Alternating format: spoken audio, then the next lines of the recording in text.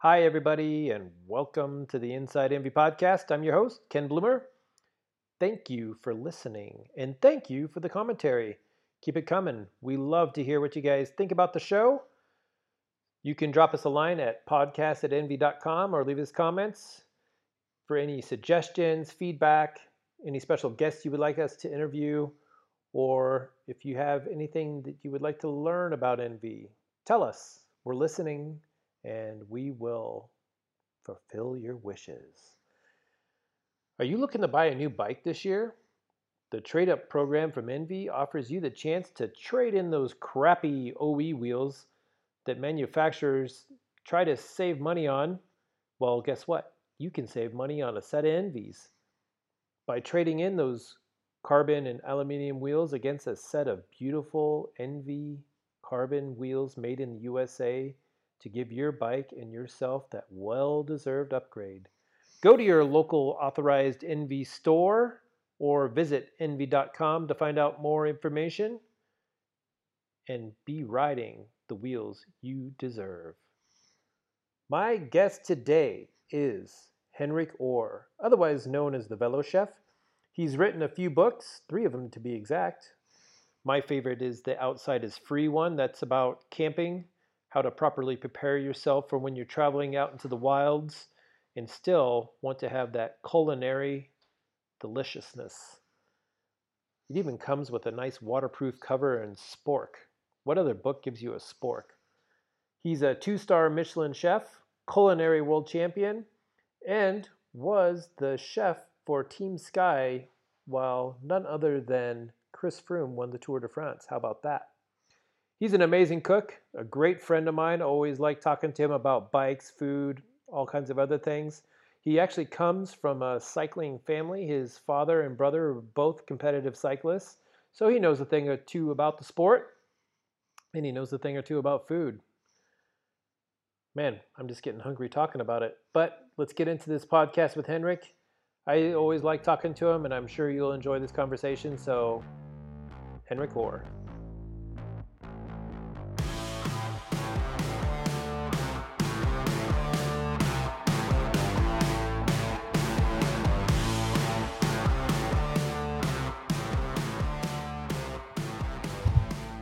Yeah, I mean, the weather's been nice. It's a balance act between having the kids at home and trying to manage work and everything. The upside is that we've been getting a lot of riding in. So, Yeah, how I about see. you? Well, same here. I mean, it's having the kids home for 6 weeks wasn't really easy. That was pretty tough for them and for us. But it seems like the cycling industry has done well, though. It has. If we look at the shop here, I mean, it's been quite crazy days Yeah, because you, all of a you guys sudden been pretty busy. we've been super busy because all of a sudden people had time to ride their bikes and they wanted new stuff and they couldn't go anywhere and all like Mallorca training camps, everything was cancelled, so people had to do it at home, and I think that gave us a boost at least, which was Mm-hmm. positive. But then my business really is dead. Restaurants, all that is struggling big time at the moment because Right. people are still quite restricted to go out and eat because it's still this keep distancing, social distancing, and that is still up. So it will probably take a bit of time before that recovers again, but hopefully when the autumn comes, will be better. How has Norway fared through all this? Have you guys had a lot of cases, or I don't even you never hear any reporting on? Sweden makes the news because they've taken this unorthodox means of Yeah, tackling the yeah, coronavirus, but yeah. Norway you don't really hear much about. No, but we they did quite quick like lockdown, but not as lockdown as Spain or Italy, where you were restricted to not go out. We could, as long as we did things by ourselves basically, or by kept it in the family, we could easily go outside, we could ride, we could do anything, as long as Mhm. we didn't do it with other people. um, and we haven't had of course we have had the virus, but we only have like not even 300 people have lost their lives in it. So I think we may have managed it quite well, and we have a really strong. Our economics up here are quite good, so we have good social care, good health insurances, and our government that's really supportive, and so it's been okay actually. Mm-hmm. Do you talk to your friends back in Sweden? How are they faring? It's been. I mean, it's so difficult because it's so different. Because I've talked to them through all this, and especially the restaurant business have taken a much more bigger beat over there because they haven't forced them to close down like they did here in Oslo. They forced the industry to close down, bars, everything. But there they haven't done anything, but they have encouraged people to stay at home. So they are still open and still running. I thought that Sweden was like, we're just going to go for the herd immunity tactic and try to reach the 80%. So why would they tell people to stay home then? If and you have like they're going to try to. Yep. Okay. Well, if it's placed where the main cycling lane coming into Oslo from one. If they're sick, if you feel symptoms, the advice is to stay home. So people, I mean, obviously people got scared side of the street, from one side of the town. It's called the Tour de Finance. All the finance people are. So all restaurants, everything were still open, but people weren't coming and riding that lane into town. Mm-hmm. And this is that's the other part is Sweden's part of the EU, whereas Norway's not. Tourists are not coming. So I think Sweden takes on a much more beating than Norway. It's going to be interesting to see how everybody comes out of this, for sure. There's thousands of cyclists passing there every day, and that's literally outside the window. And Sweden doesn't have the same financial as Norway has with all.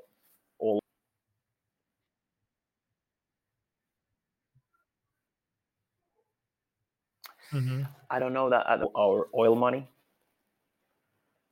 So we just take in of our own. Right. Sweden needs to, I think, the moment, but that's right on. So do you have any projects on the horizon, or you just they're trying waiting? More and more to close down the city center? They're taking more loans from the EU.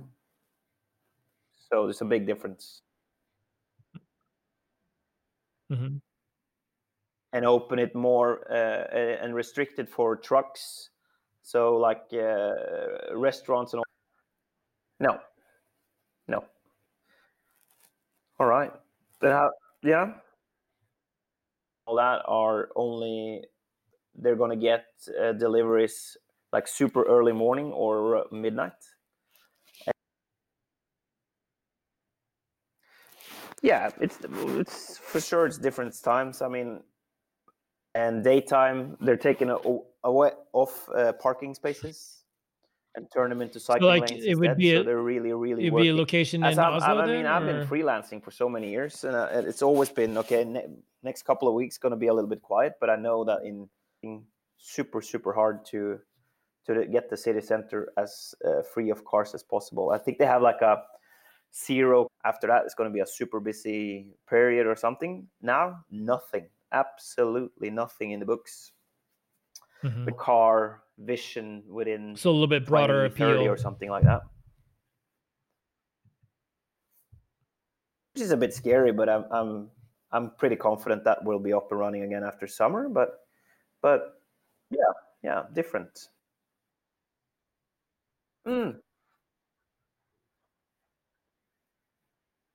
Yeah, probably for sure. Yes, I'm actually talking to. No, I'm actually to okay. paint over some bad reputation. No, it's no exactly. Do you happen Working to and know talking how to many people in Oslo something called the by Compass Group. percentage commute by They're bike? pretty big in all over Europe. Running, I mean, we can't hide that we become filthy rich with oil, and we're still pumping up oil. So, Okay. their mainly business is running canteens all over Europe in big build. If we're going to survive, we need to take out every drop of oil there is in the ocean to keep our high society links. So they're quite. But there's one guy there in the head of the life going.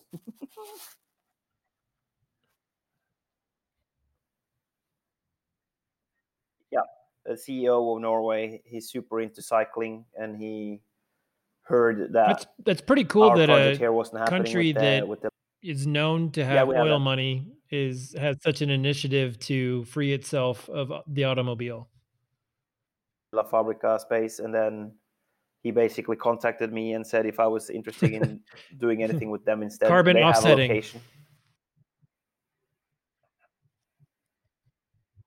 a location. Yeah. Right.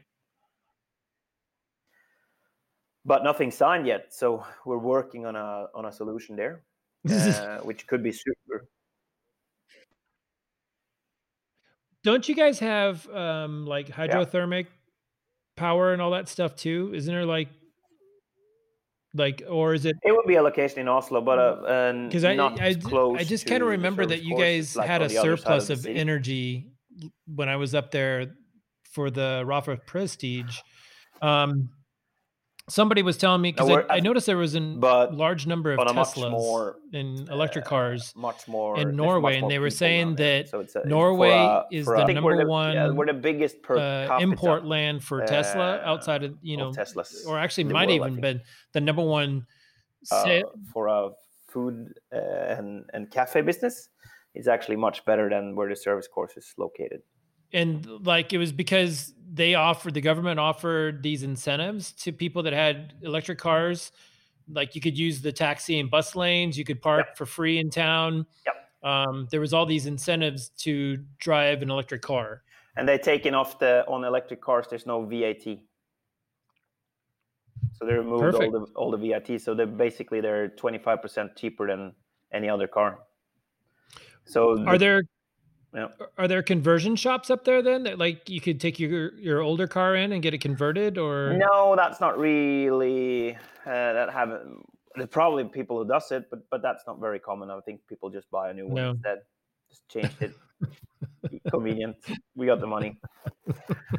Now the Teslas, actually, it became a little bit provocative because outside of Oslo is like the south side of Oslo is like a place where heavy finance people are living. So they all started when the Tesla came, when they had that Model S, is it? When it became a little bit nicer. So everyone bought like that car just to drive to town. So you would have like this in the morning, every morning, this Tesla trains just coming constantly in the bus lane and just basically giving the fuck finger to everyone who was standing in a normal queue, and everyone was like, yeah, we have the Tesla, just whoa, straight into town. So I think that is coming down, that I think they're going to remove that sooner now, that they can drive in the bus lane, because it became a problem because all of a sudden the bus lane was full, so the bus was held up by Teslas basically. So it's pretty shit. So when was the Rafa Prestige? I'm trying to remember how many years ago was that? 2015. Jesus Christ! Because a memory popped up on my Instagram. Oh, nice, nice. Because that was just 5 years ago. Back when was it? May 14th. May 16. It was the day before our Independence Day.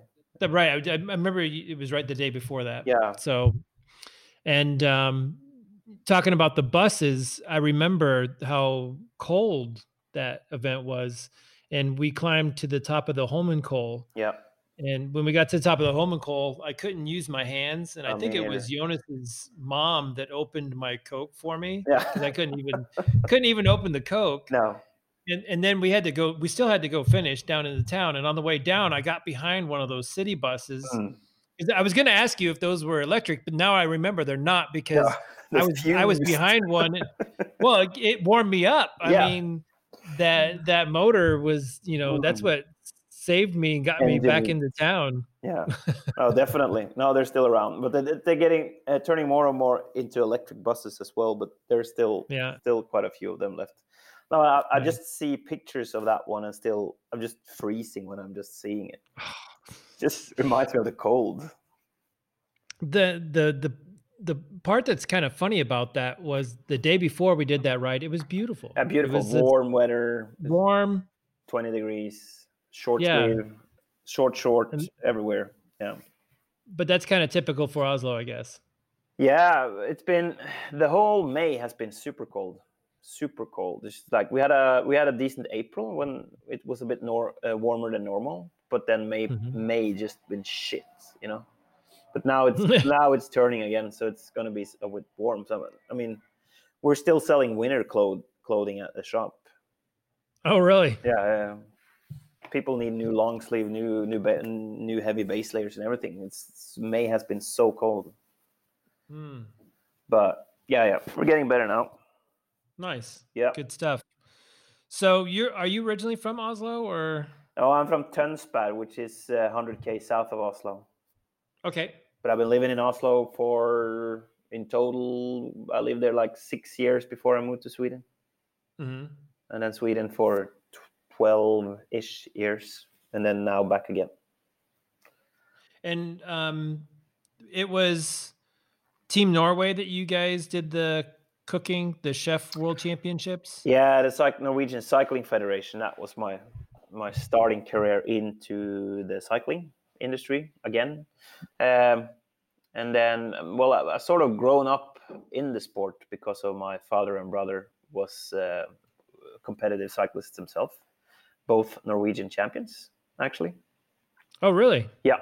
And then in 2011, I quit my job in Sweden and didn't really have a plan of what I wanted to do.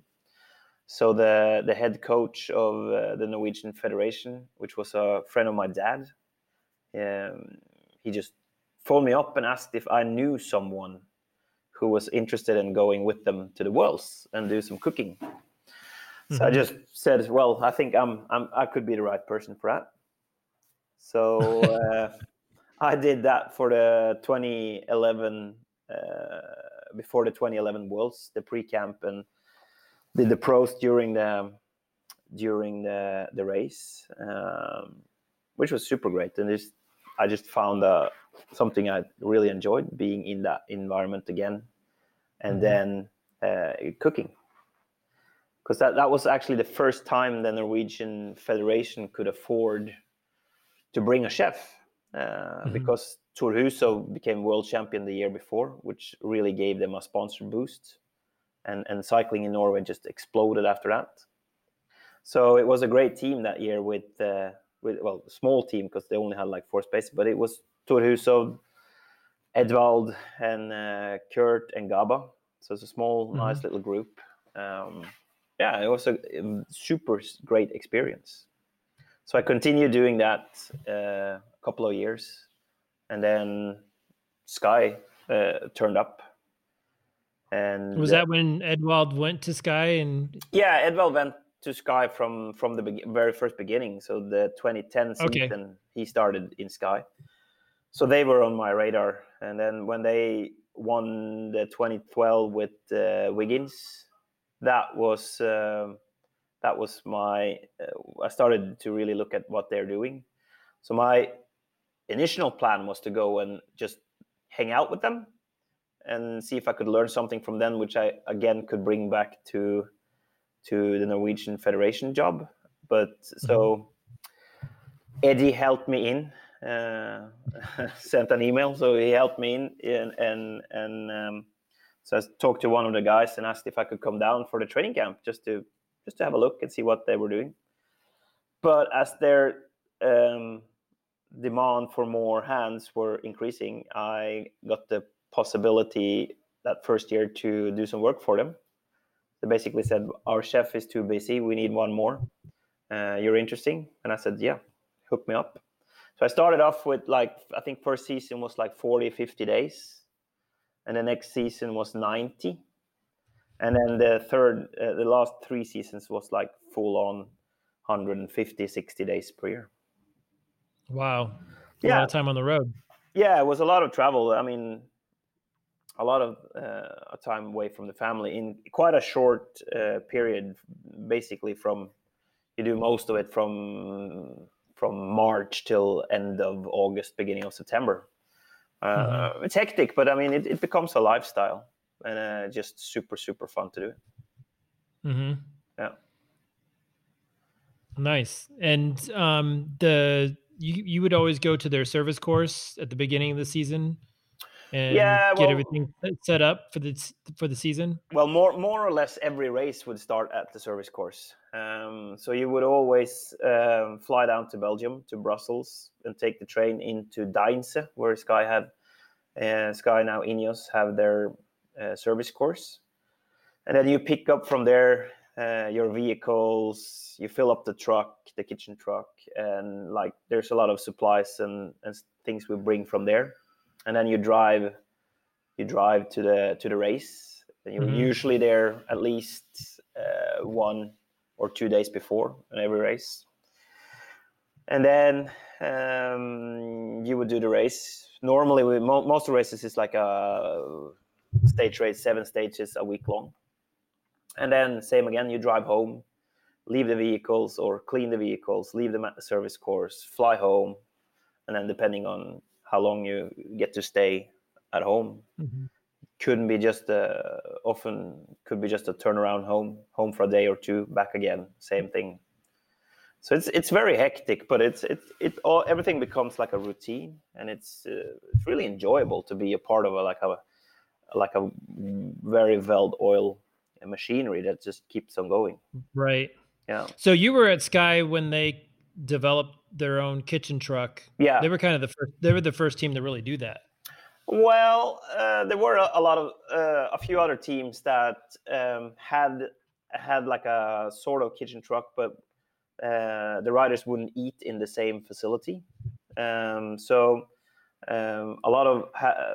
few other teams had like a big van or like a smaller truck which they could cook in, but they still had to take everything into the hotel and serve the riders in a hotel. So it wasn't on the same thing that we wanted to do, but because the thing is that the first 2 seasons I used the hotel as a base, so I would ask the permission from the hotel. Can I borrow your kitchen? Can you send an email before I came? Could you please order this extra products for me?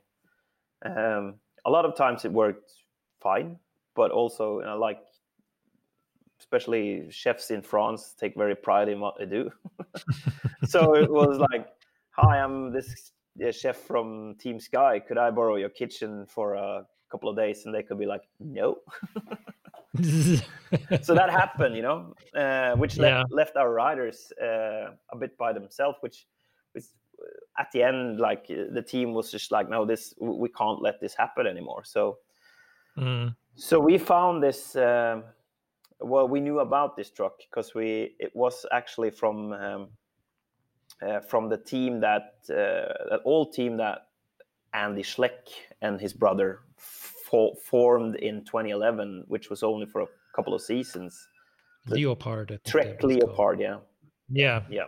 So they bought this massive truck, but apparently the story is that, and they only used it one race, that was Tour de France, because it was delayed, of course, by coming in. And that team folded after that season. So the story was that they couldn't pay for it. Of course. So the guys who had built all the interior and the kitchen and everything, after a lot of paper discussions, they've got that truck back, and they tried to sell it. So they hadn't been successful of getting rid of it. So we actually got it off them for a super, super good price. And this was 2015 season. So we got it up to us, refurnished it a little bit, painted it in sky colors, and was ready for that season to go. And for our team, it was a huge success straight away, just because we had the opportunity to. I could cook in the same place every day. I could stack my products. I could prepare my work much better. I could do my own shopping every day, and the guys would have the same place and same environment to eat in for all their meals, and they could be also for the free of diseases. You know, if you're in a hotel dining room sitting together with random people that maybe have a cold or whatever, we could control the area much better. So, and it quite quickly became like a meeting place for everyone in the team. Everyone could slick in and have a coffee, sit down. We had a big television there. You could watch the race, the last few Ks on today's stage, and keep updated on what's happening, basically. So it was such a positive thing for the whole team when we got it. So they still have it, but I think also they've ordered a new one now to have one more. So that was really a game changer for us at that time, and it was just super great experience to be a part of establishing that. That must have been a lot of hustling for you, though. I mean, particularly on. I mean, it's not so bad when you guys are located in one spot. No, like if you're, I think the year that I saw the truck was 16 when you guys were in Po for a few days. Yep. Days like, I mean, when you have a few stages around one city like that, I imagine it's much more relaxed. Oh yeah. Where if you have to jump like on a transition day, because you got to serve them breakfast and then pack it all up and then be ready for them when they get done with the stage. Yeah, well, that happened more or less. I mean, you only in a Grand Tour you get 2 stops where you stay for more than 1 day. So in a Grand Tour you usually do, I think you do 15 or 16 transfers. So that's quite a lot. And a normal day was exactly how you describe it. You would go down in the morning, the riders would go down, have their breakfast, and as soon as like last person left, you would pack it up. Usually it would take us around 1 hour from started packing, cleaning, and get everything ready for transport to secure all the load and stuff. And then it could be everything from 30 minutes to 4 hours of driving to next hotel. So, but of course I had a driver and I drove a separate car. But it's a lot of logistics. It takes, and then coming to a new hotel, park it up, elevate it so it's standing in line, and then open it up again, put a dining table out, all chairs out. So it's a lot of logistics, but right. It was great. We were 2 people doing this, so it was great to have like an assistant to help me, that so I could focus on the cooking, basically. Yeah. And how does that work with the cooking? Is that a prescribed meal plan that you guys have for the riders? Is it something that the riders request? Is it the dietitian? Is it you? How do you guys formulate that? Well, it was very, we were very free in terms of exactly what it could be. But there were quite strict guidelines on what it should contain. So that's why we every day did a proper buffet for the riders instead of doing like a plated meal.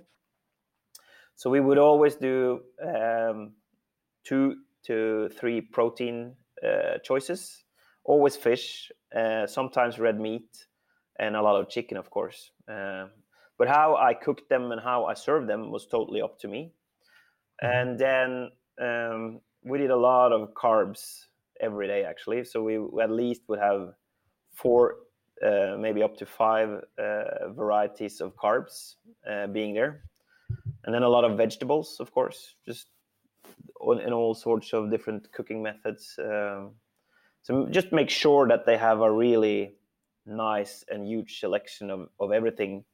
And just to make sure that they eat a lot, so you don't serve them only overcooked pasta with a piece of dried chicken, because that doesn't turn them on. No. So this is, I mean, it's important. You eat with your eyes, and I made a lot of effort into to making it look nice and taste good for them. Mm-hmm. Yeah.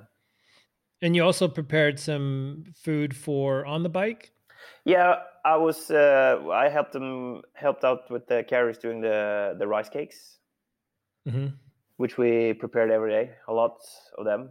I would help them prepare them and cook them, and then the soigneurs would wrap them and make them ready for wherever they needed to be. But that was also, we made a lot of rice bars, like a normal day stage in the tour. I think we prepared like 150 bars every day. Oh man. Yeah. So we did a lot of that, but that was for like for an insurance thing, really. We made sure that they were everywhere, so that they were all the time available for them. They would start out with a few on their pocket, but then there would be a lot in the feed zones, in their musettes, and they would be available in the car if they needed to come down and pick up. So there really wasn't any choice that we would run out of them. So Right. we overproduced, but that was there was a purpose behind that. And you were the secret supplier to Edvald even after he left Sky. Yeah, for sure. We always would stick a few rice cakes on him whenever we had a chance to meet him. Yeah. Yeah. Oh, look after Eddie.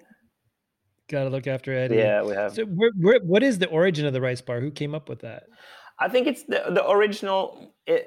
I think it was created for Edvald, like in the early days in Sky, like Nigel Mitchell, the old head nutrition at Sky at the moment, because Edvald had a lot of problems with his stomach, and then they found out that rice worked quite well for him.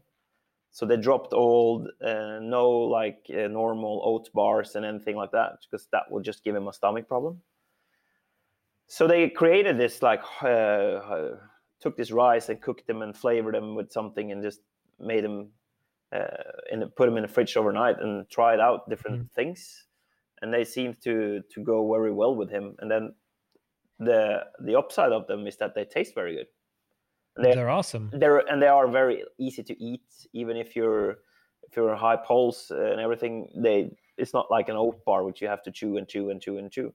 It's just right. They go straight down. So everyone else wanted them as well. So that was and they have a really good nutrition value. So it was a easy thing to start with, and it's been very popular. And just Sky still use them all the time. Well, I see them around. I mean, they've kind everywhere. of become iconic. Yeah. I mean, even bike shops or whatever. Yeah.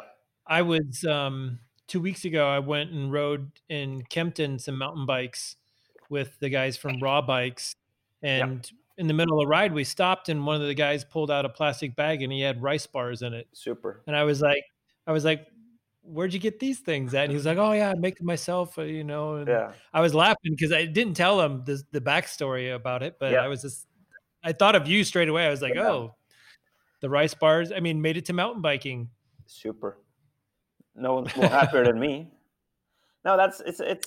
I think that's I think the version that I've always heard, and Eddie still goes with them. It's the only thing he does. He eats that and gels and his strange fish drinks. So his fish oil and water. Isn't that what it is? Yeah, does it have lemon juice? Yeah, he has like a powder, some fish powder he puts in water and has some acidity in, and it works for him, but it tastes not very good. Imagine having a salmon drink in like 30 degrees, sounds lovely. Yeah. I mean, I've tried fish oil, just as a supplement, and it's disgusting. Yeah. it's horrible. So you can't imagine having a bottle that's on a semi-warm. On a 30 degrees stage, and you're having a little fish drink. No, it's special, but it works for him apparently, because he has problems with normal sport nutrition. So he has really found that some good supplements that works for him. That's great. Yeah. Nice. Yeah. And so through all these experiences as being the chef Yep. for cyclists, you've done some books, Yeah. the Velo Chef line. Exactly. Yeah, that came. I never had any plans to do any books actually. That came a little bit as an offer from a guy called Patrick, which you also met. He's a photographer that lives based in Stockholm in Sweden. So I was doing this interview for a Swedish online magazine at that time. This was in 2014, maybe around that time. And Patrick was hired as the photographer to take those pictures to go with that online story. And after we had done the shot, we sat down for coffee and just talked around, basically. And Patrick asked a lot of questions, of course, what I did and how I did things and how it was in the sports and everything. And then basically out of the, I remember very well where I was actually. I was in the Tour of California in 2014 when Wigo won that year. I was over there and doing a job. And then this telephone just all of a sudden ticked in from a number in Sweden, and it was Patrick who called. This was like a month after we'd done the shot. And he said, I really believe that we can do a book together if you're interested. And his wife happened to be a publisher. So he more or less had the whole package ready. And he said if I was interested, we could basically see what the possibility. So I said, that sounds super interesting. And we met up again straight when I got back from California. And then we had like an hour meeting, and basically just right there and then we just drew down the what we would like to do that book to be, and just started working straight away, to be honest. We did like a photo session just a few days after that, and then continued to do photo session between my race program for the rest of that year, and then do all the ridings and all that in between. So it was really hectic, but we were ready to launch it around May 2015, around that time when we did that Prestige. So I think we launched it just a few weeks after that, if I'm not remember it wrong. So it quite quickly, we didn't have any hopes, to be honest, that it would do. We were super, super happy if that would sell it first print, then we would break even. That was our main goal. So the first print we did in both English, Swedish, and Norwegian. So we did 3 languages at the same time. And then at the same time, Rapha was sponsoring Team Sky with their clothing sponsor.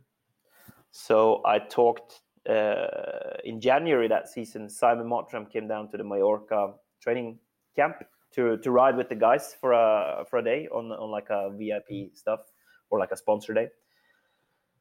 So I just showed him some pictures of what we have done and talked a little bit to Simon and asked, could you guys be interested in selling this in your online shop? Because it had a few of the guys who was in there was Jonas and Lasse and a few of my friends. We were all wearing Rapha stuff a bit randomly during the book. So could this appeal to you? And it would be great if you guys could have this book online.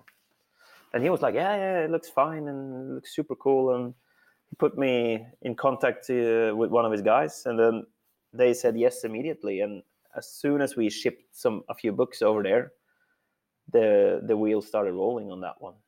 Mm-hmm. And it just continued and continued and continued. And there's still, this day, demand for that first book. And then now it's totally sold out. So that was very, very special.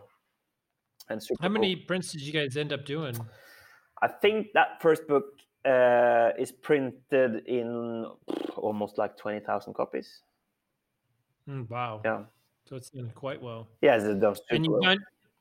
And you've done 2 books since then. You did the one with European cooking and then the camping one. Yeah, the camping one. So it became, since that first book did so well. Of course, we made a little bit of money on it, but we said instead of just taking out a cut ourselves, let's do a new project that like do even more, do a bigger book, do more content, see what we can do. So I had this really idea that came out from my all my traveling really with Sky. We went to all these great places, but there were never time to stop there. They were just like coming in, stay for like less than 24 hours, and then out again. And I always thought like, wow, we have to go back here and do some riding and meet with the locals and have time to sit down for a beer or a glass of wine or whatever. So that was basically the idea, to find like we nailed it, narrow it down to 4 like main places we wanted to visit and tell a story and meet a local person that hadn't necessarily need to be like a inhabited there, but lives there and is a part of the scene. So we ended up doing Nice down in France, and we went to Mallorca because that's one of my favorite place to ride, and then Girona. Was up and coming at that time. This is like 4 or 5 years ago, so it was a bit different than the Girona vibe is now. And then we did the like northern Italy, Lombardia district, and just went there for a few days and stayed on each location, cooking, riding, just taking in the experience and write about all that and into a book basically. Which was a great project to do. Mm-hmm.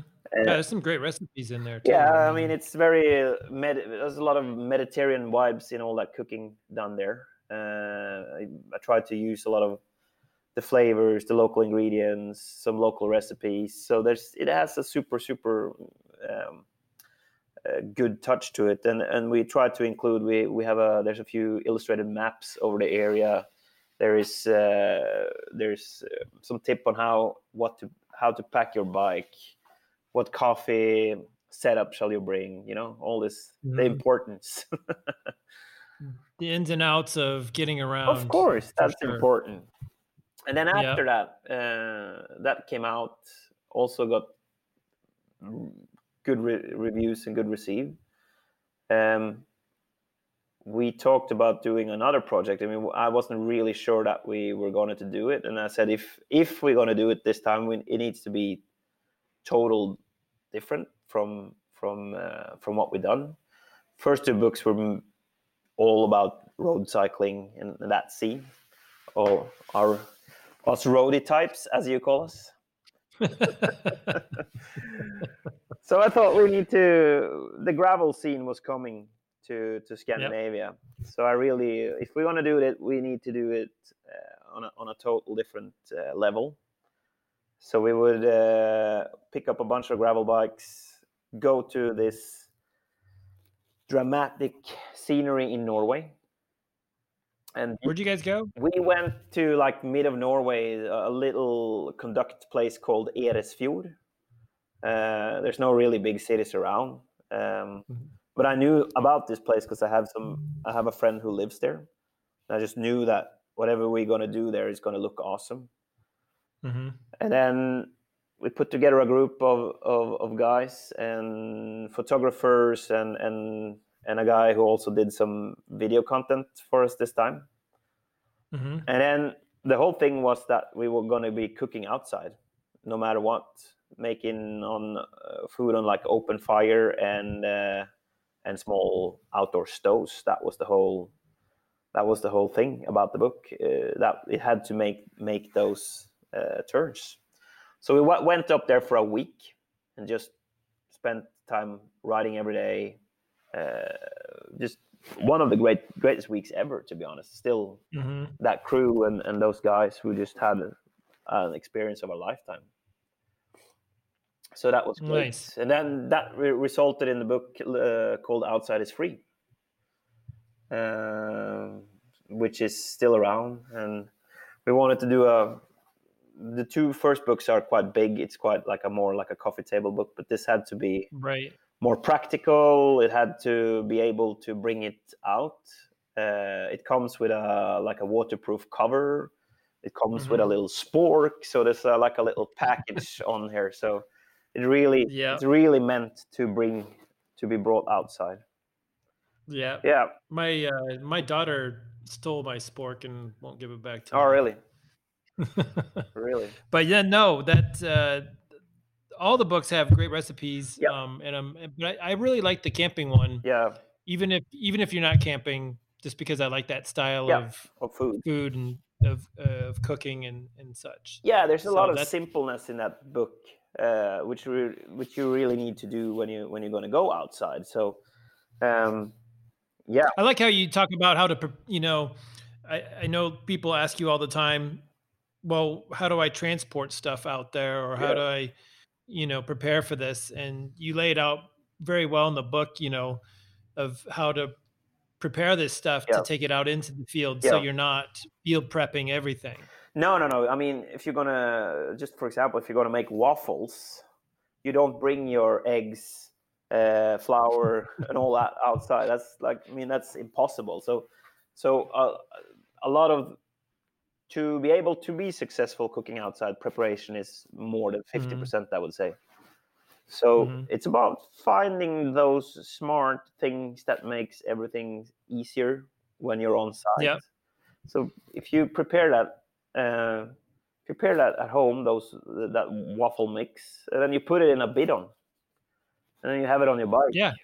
Then it's just super easy. You just squeeze it out of a bottle, and there you go. So so it's just about preparation, and also, if you bring other stuffs like onions, and if you want to make like a soup or anything, like chop everything in small pieces and put it in one little plastic bags before you. That requires less space and everything. You don't need to start saves the time too. Exactly. So everything, it's quite logic once you start doing it and think about it. I would say. Yeah.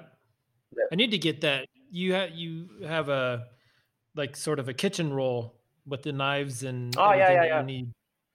I still need to get that. Yeah. That's one of, because I got that T3 van, Synchro van. So I want to get that thing stocked up with that sort of equipment. So when we go out and hit the field, we're ready to go. I think I can help you. So with the explosion of bike packing and the gravel scene, the way it's growing, is there plans to do any further projects? Maybe not a cookbook, but maybe some experiences or anything? Yeah, we're doing together in Norway with the service course. We're doing some stuff together with. I'm doing some stuff together with them. We're going to do these micro adventures. The plan was to do it in a much bigger scale. But of course, all the corona virus and restriction and people that doesn't travel, we had to rethink a little bit, and we're going to do this, what we call micro adventures, where we basically, because Oslo is or the whole Norway has a fantastic thing which is called the Norwegian Tourist Association, and they have cabins all over Norway. Small, big, whatever. But we have, I think it's in total of 450 cabins all over Norway. And it's like it's like a little association. You buy a membership, and you get, from that membership, you get a key. And with that key, you can more or less open all of the cabins all over Norway. Because it's it's based on, it's a very trust and reliable based system, and on these different cabins there's food available and everything. So most of them are quite simple. They give you a bed, there's some food there, you can cook some simple stuff.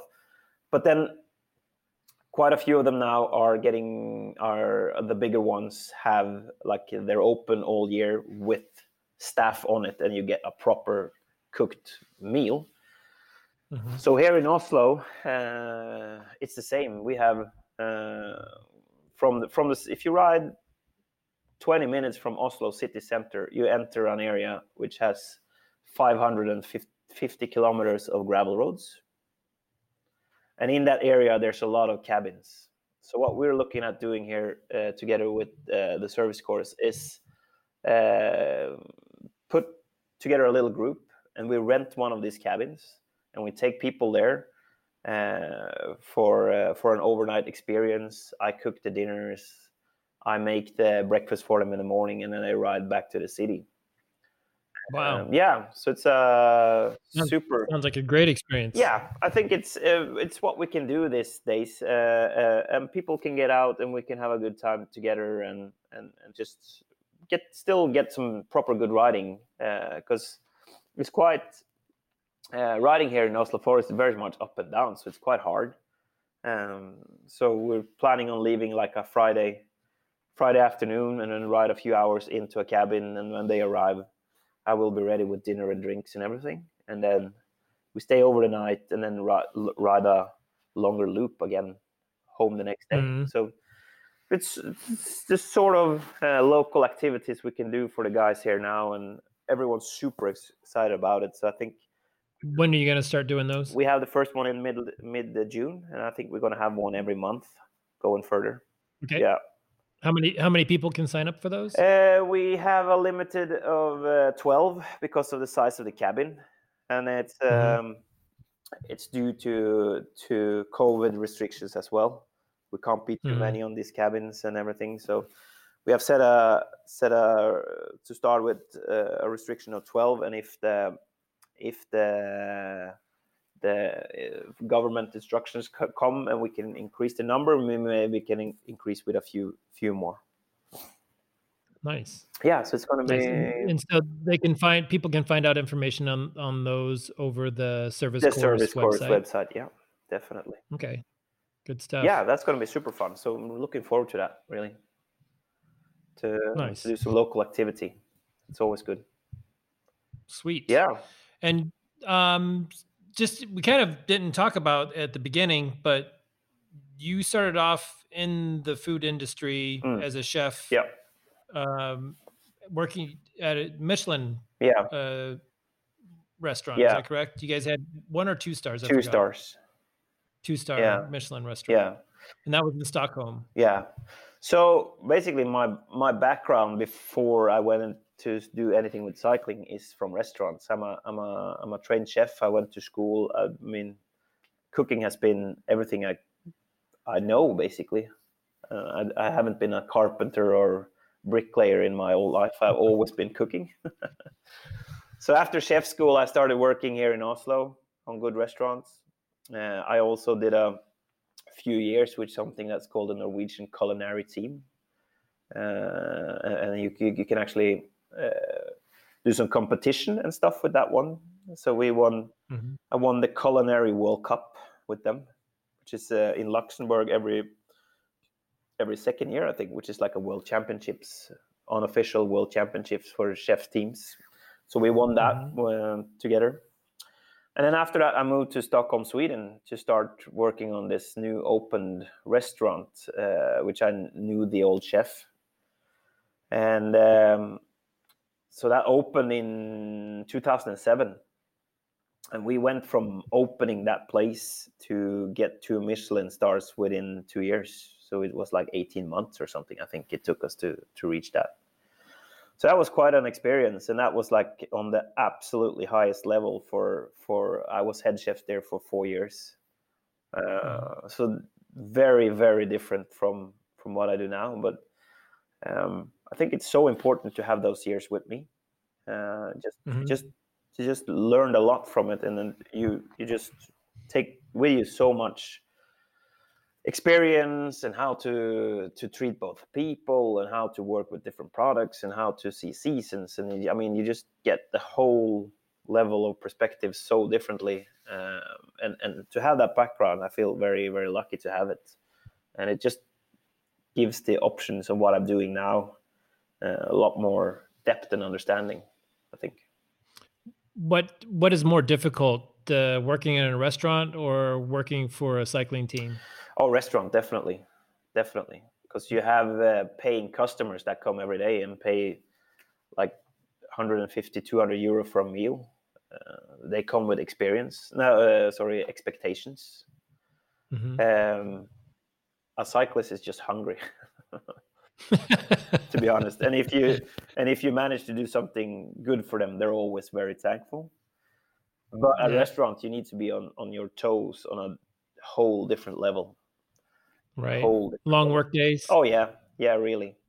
And also it's a hard process because you always need to develop restaurants.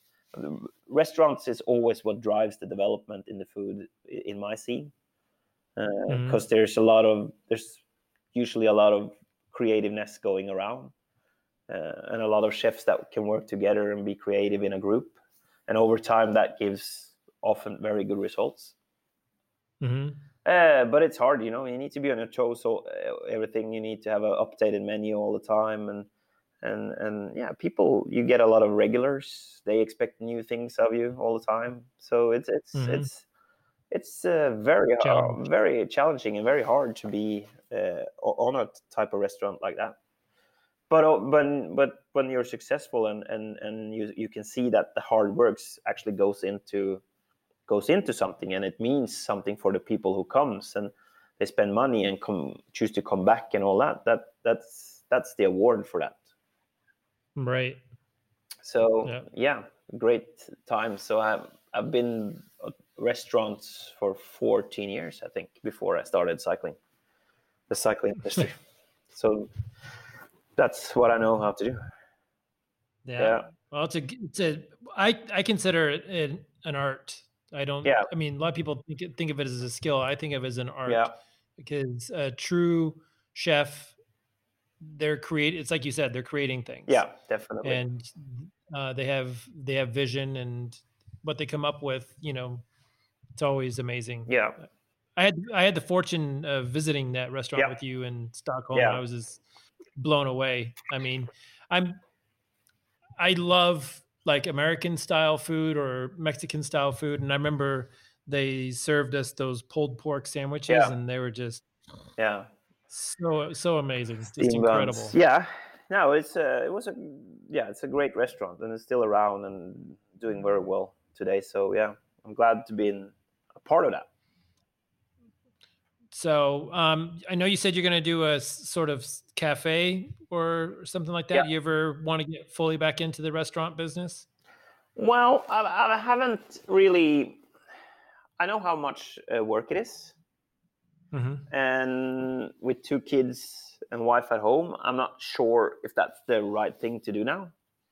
Uh, to be honest, maybe I should have done that 10 years ago. Um, Yeah, but also, I mean, the kids are also getting older now. So, well, they're not super old, but I mean, um, just they get more independent they over do, time. they do, and it's going to be interesting to see what we can do. I definitely wanted to be, if I ever get to open a place here in Oslo, I definitely wanted to be more than just a cafe, because the Hmm. food for me will always be the most important thing. Of course, together with great food, there comes great drinks and there comes good coffee, and so I mean the whole package is important. But for me, as a chef, the food will be the most important thing. So um, Hmm. I'm not sure if it's going to be called a cafe. I think I'm going to put a little bit wider stamp on it than that, Okay. and see what's possible, because I definitely want to cook some good food in there as well. That's the Well, we look forward to seeing how that turns Yeah, out. so do I, and hopefully I have some more answers within a few weeks. That's the possibility, and it's going to be super interesting to see um, what it can be like. Yeah, Good stuff. yeah, really. All right. Well, keep us posted. And where can people find you? Easily most on Instagram, on my account Henrik Orre, or I have a small shitty website.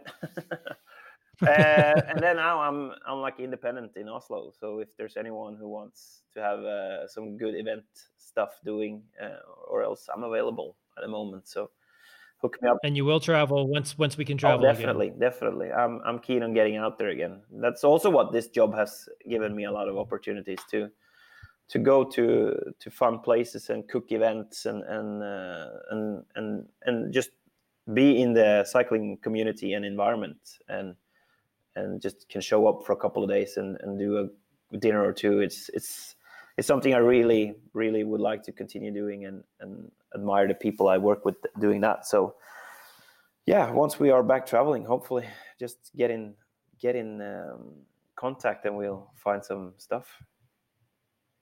Sounds good. Yeah. All right, Henrik. Yeah. Thanks a bunch. Thanks, Ken. Thanks for having me. All right.